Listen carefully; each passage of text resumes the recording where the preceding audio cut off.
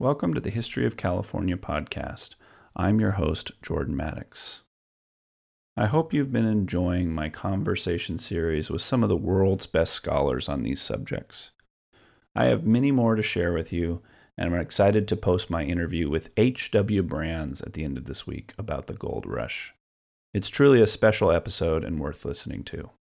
On today's episode, we will cover the gold rush and immigration. Let's get started.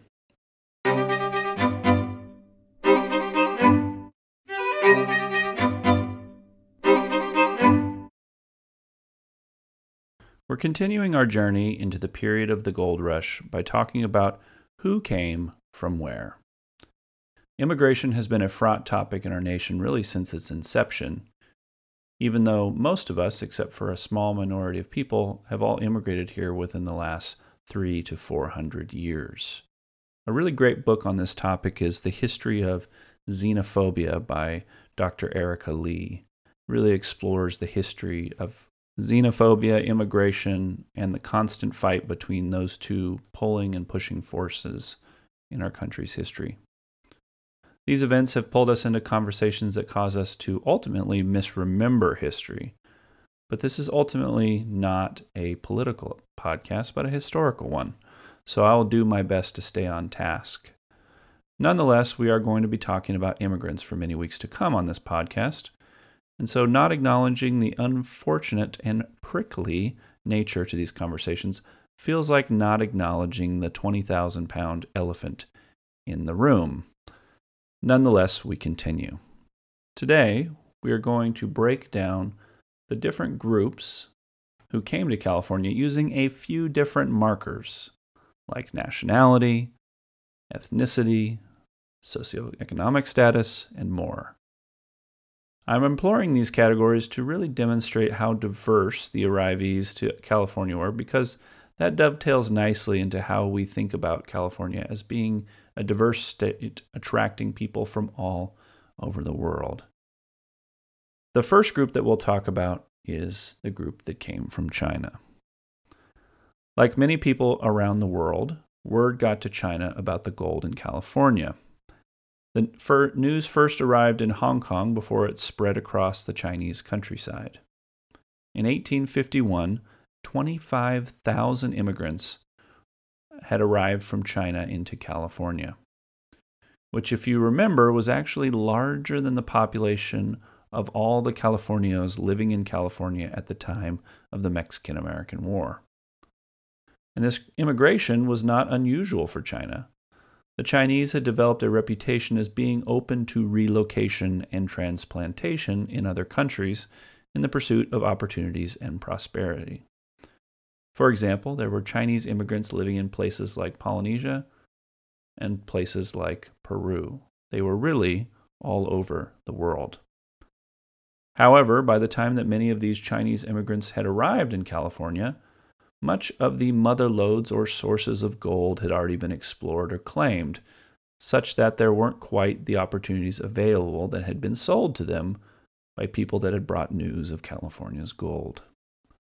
Moreover, beside mining for gold, there weren't many job opportunities available to Chinese immigrants, in part because of racism and in part because of xenophobia. These immigrants were cut off from the society that they had planted themselves in, as well as the society that they left.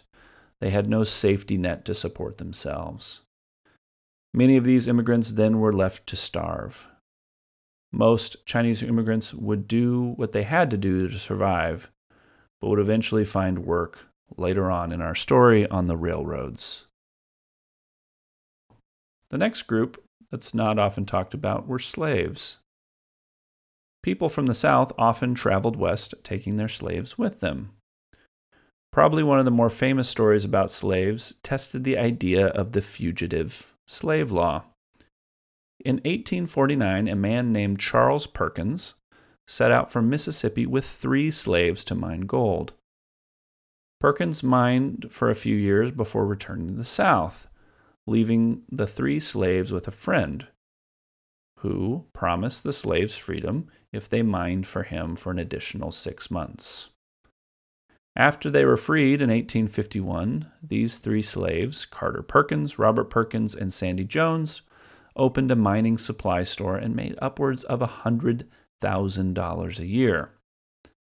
However, the state legislature passed a law requiring all slaves who entered the state before statehood to return to their masters. The three former slaves were arrested in a raid in the middle of the night and attempted to sue for their freedom and property. The court, however, was packed with decidedly unsympathetic jurists, and the former slaves lost their case and were loaded onto a steamship headed back to Mississippi. This is just one story of many and goes to show that while California was a land of opportunity, it also wasn't immune to the larger political forces at work in the United States. While some free African Americans came to California, most African Americans were brought to California as slaves in large numbers to mine the gold fields, but also to serve as house servants to wealthy immigrants.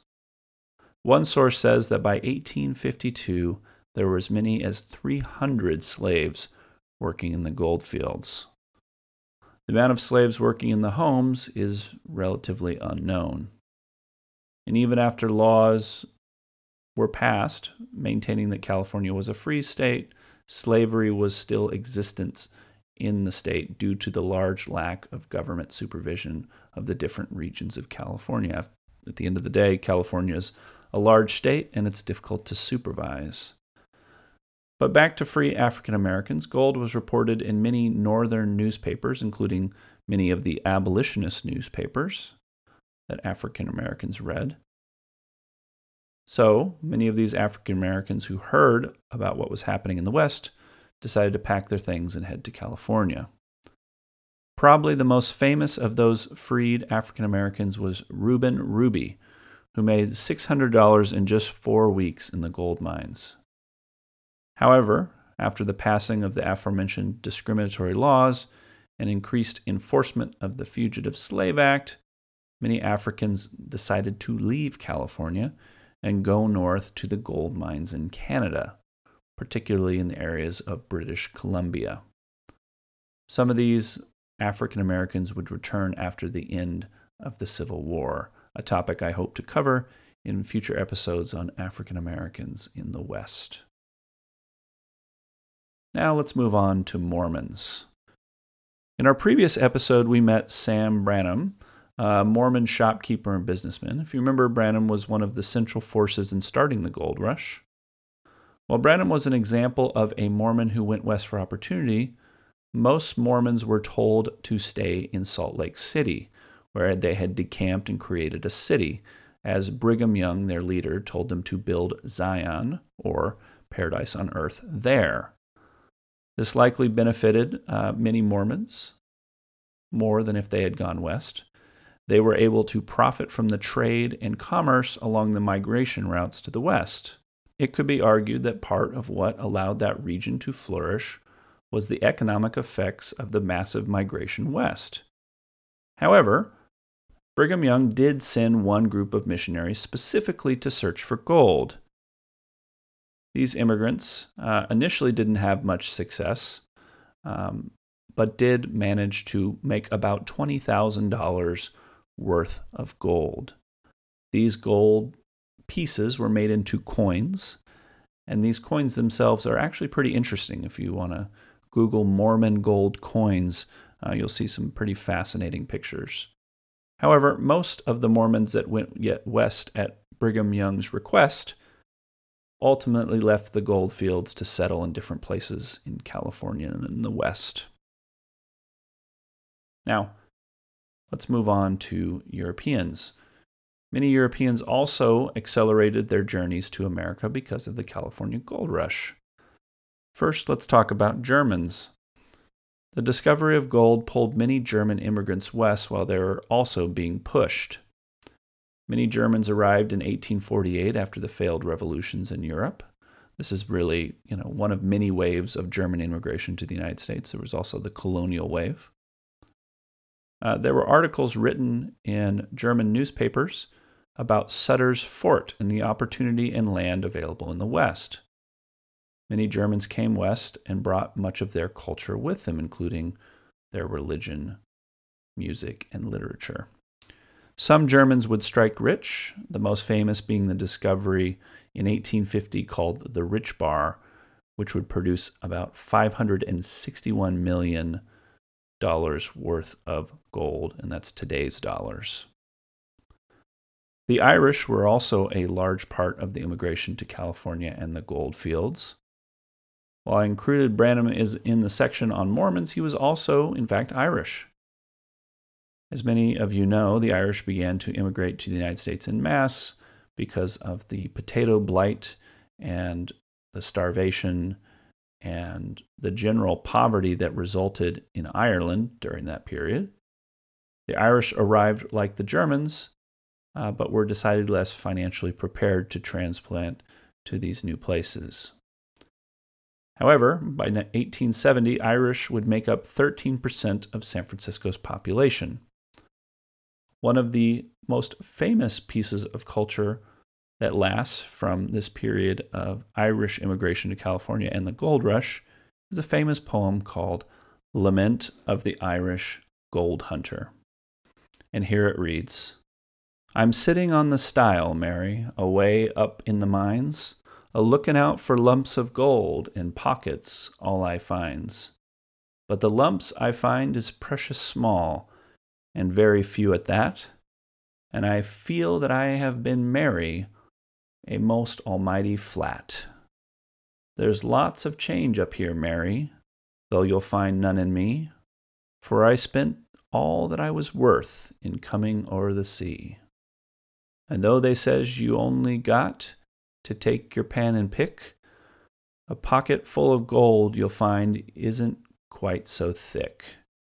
I bless you for that nice hung beef you put into my trunk, for when I got it 'tween my teeth I felt that I was hunk. I bless you for the sausages that last me so long, though I'm thankful they're gone, Mary, for they smelt a little strong. I'm very dirty now, Mary, for water's hard to get. Unless it rains, then you're sure of getting pretty wet. For there are no umbrellas here. The rain comes through the roof, and then you'll have a cold or cough unless you're waterproof. I bless you for the bottled beer that you put in my head, to take to keep my spirits up, though I found it very dread.